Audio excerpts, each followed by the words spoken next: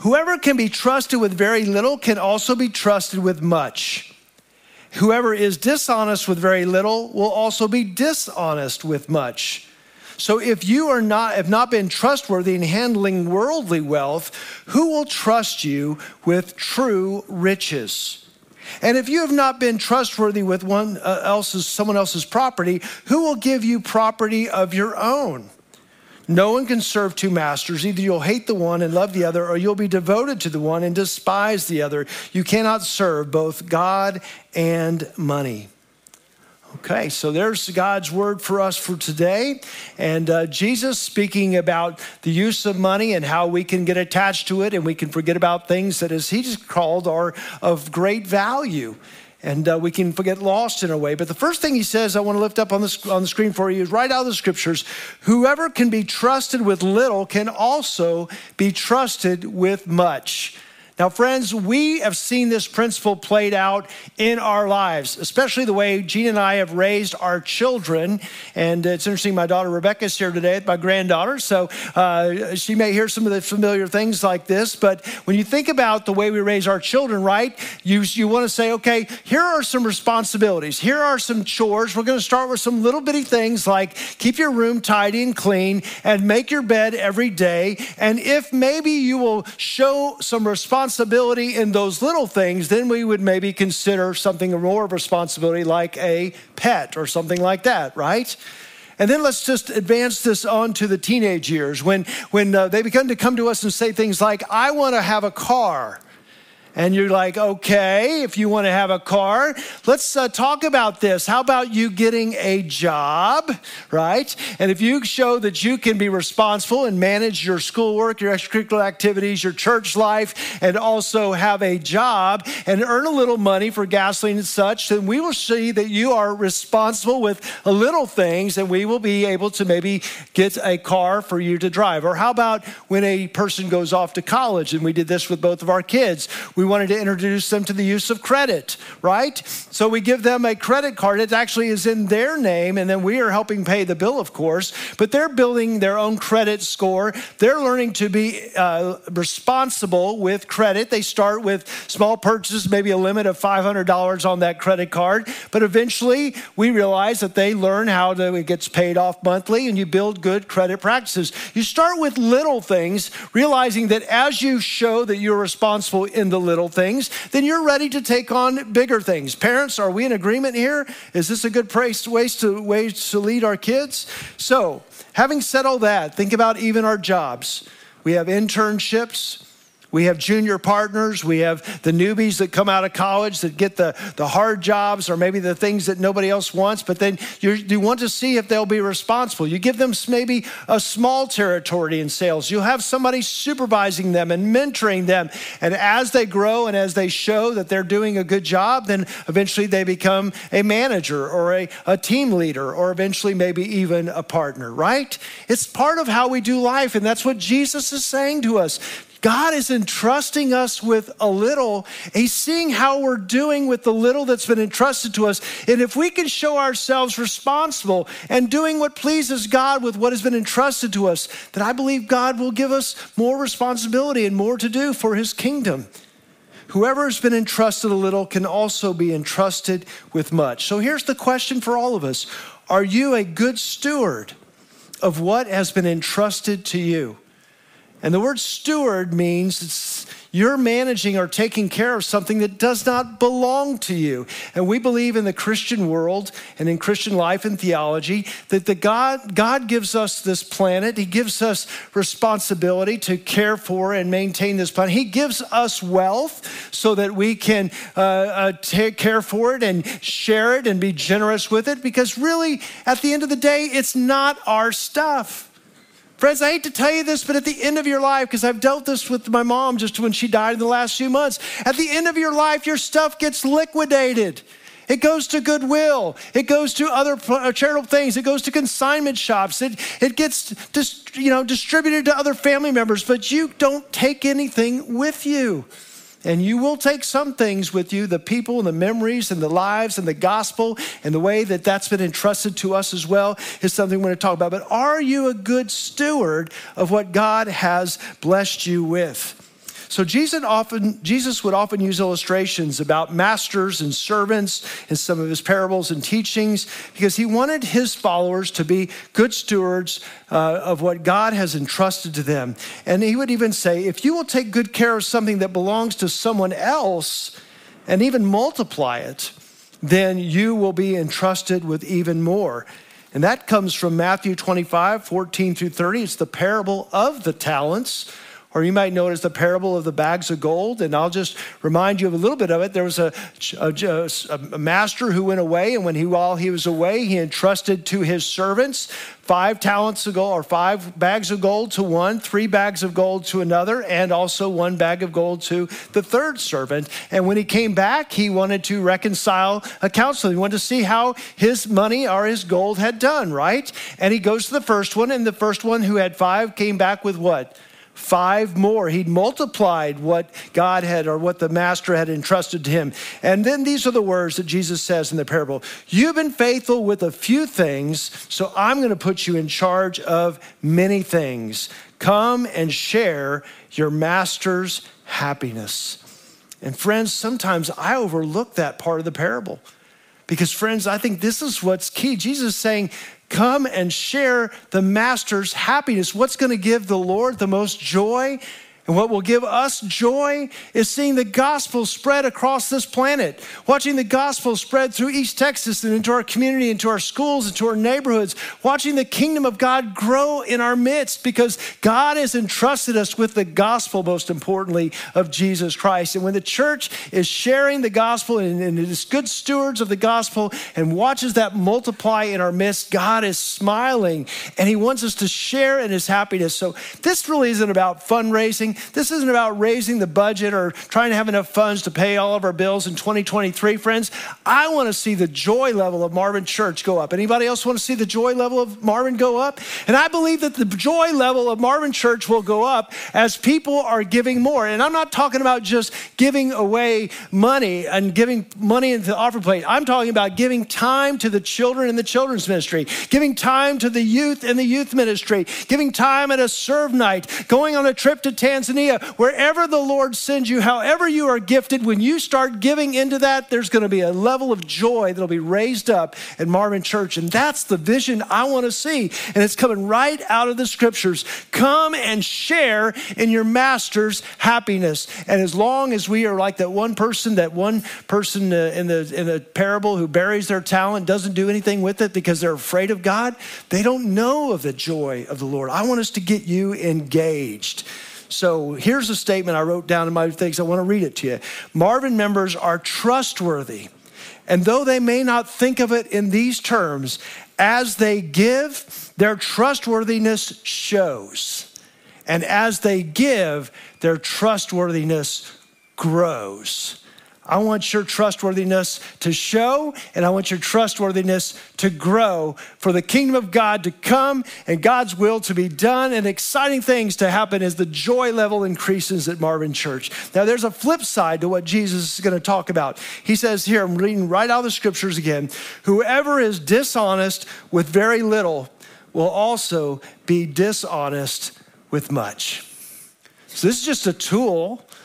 The giving of our time and talents, the giving of our money is just a way in which we can prove our honesty and our truthfulness to God, or we can be dishonest with God.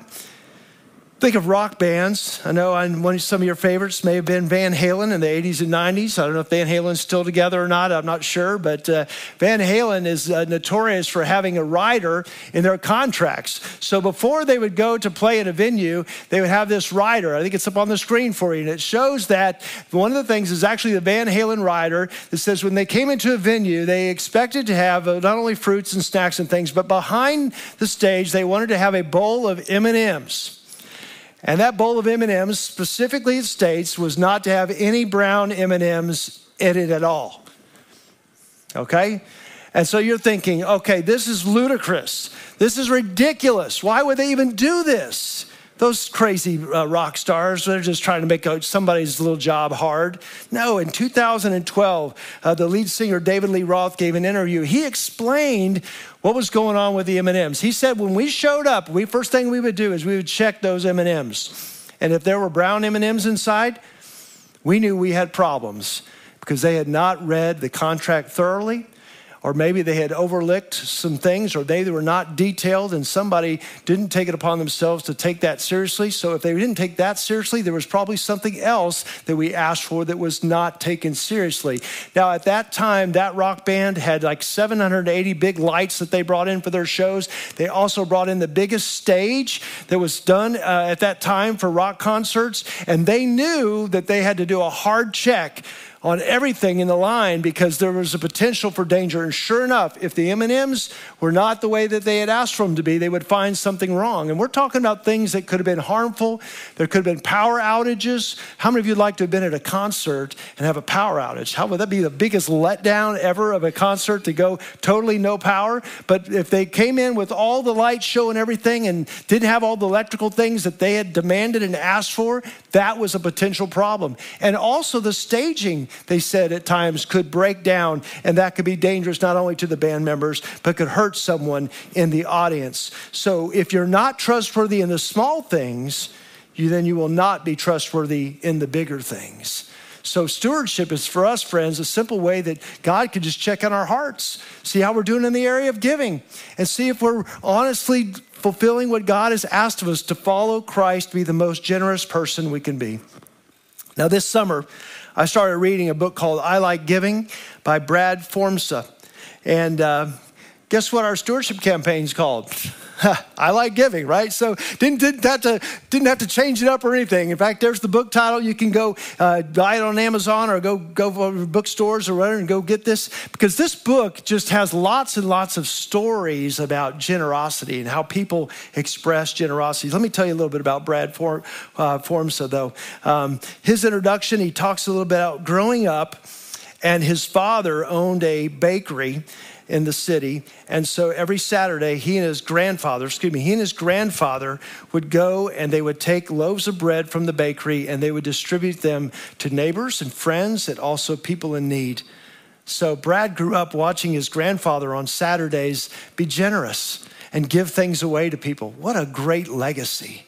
If you're a grandparent or a parent, don't ever underestimate the power of what your children or your grandchildren are watching you do, because you are training them up.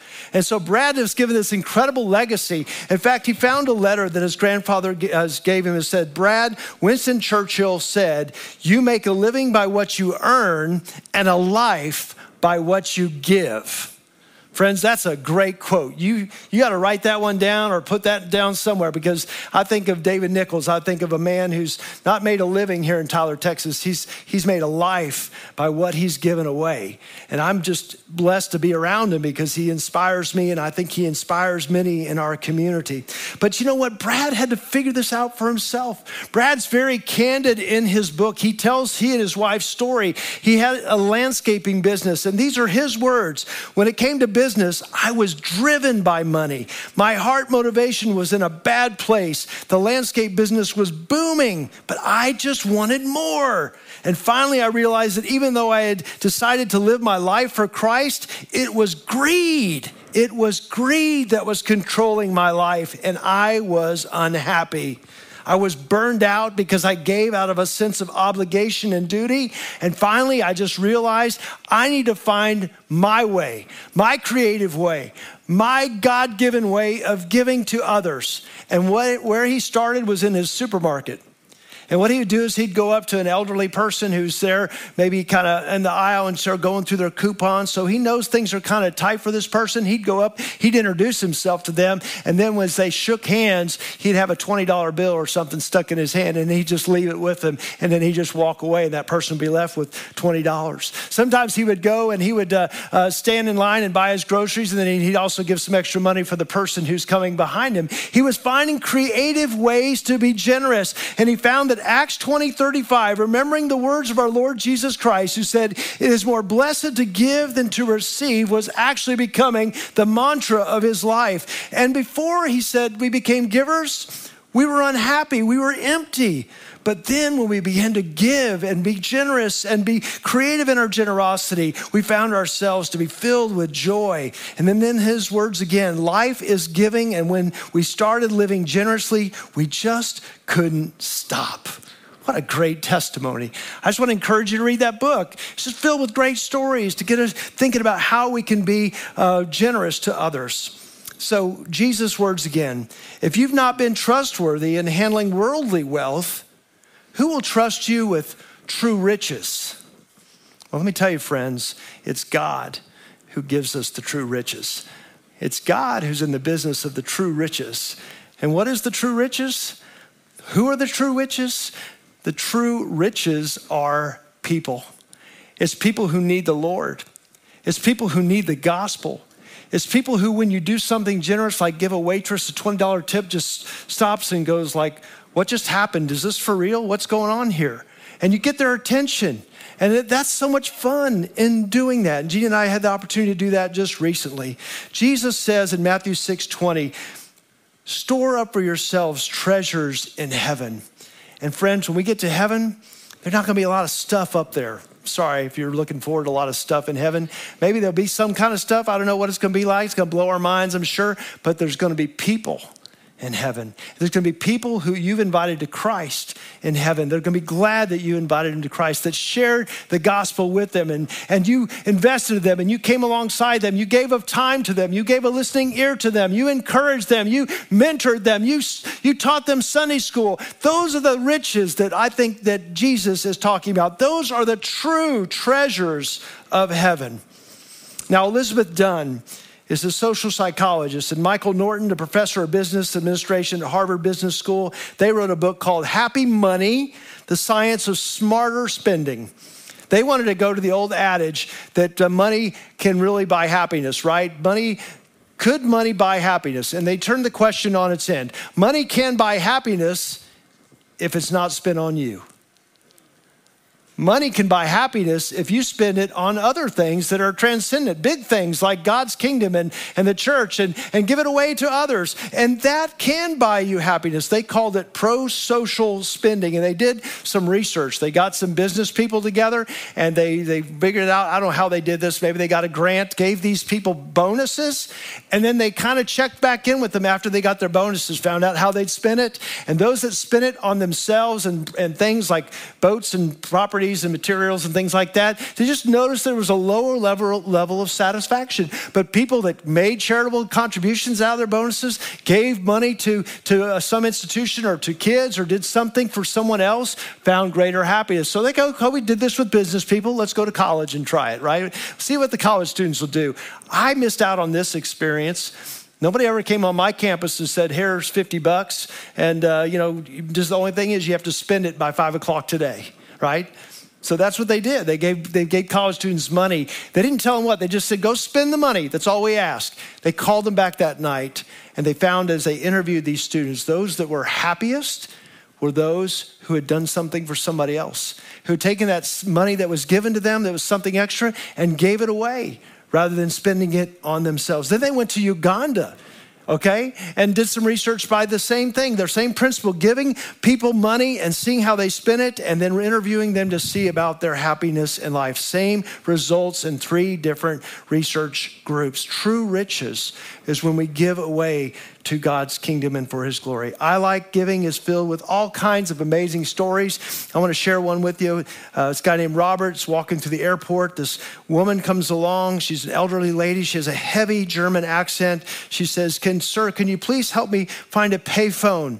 And he's like, I haven't seen a payphone in forever. I don't even know where to get points. So what did he do? He just reached in to get out his iPhone, and he said, ma'am, here is your payphone. Please use my phone. The woman took his phone, gave him her bag and also her rolling luggage, and left him standing there and walked away about 30 steps. He's thinking to himself, what have I done? This woman did have a German accent. He hears the recording say, please do not take the luggage of others. It could be dangerous. He's thinking, I've now got a bomb in my presence. And he's going through all this crisis thinking. And then the lady, after making her call, comes back and she says this, thank you so much. You are an angel to me. And then says, how can I pray for you? And she prayed for him right there. She was a Christian woman, and she thanked God that day for the man at the airport with the phone. He was an angel to her. There are so many ways, friends, we can give. I've read a story in the book about a college student freaking out because they forgot their laundry in the dormitory laundromat, right? How terrible is that? They began to realize, Kinley, you're here. I hope this doesn't happen to you. But she realizes the next day, oh my gosh, all my clothes are going to be wadded up in a wet pile on the counter. But when she got there, they were dried, they were folded, and there was a note. And the note said, Carly, I just wanted to help you a bit during this stressful time. There's all kinds of ways we can give, friends. And I tell you what, the things I'm most excited about, I heard about it this week from Scott Myers and Matt Griffith. They're working with these apartments just down the street, about 100 yards from us, fully occupied, 112 units. They are filled with souls of people that are between the ages of 20 and 40, living downtown, having an urban experience. Friends, these are our neighbors. These are the people that we're going to have a reach out to, a big dinner event, and we're going to invite them to come, and we're going to cook out on the grounds, and we're going to say, welcome to the neighborhood.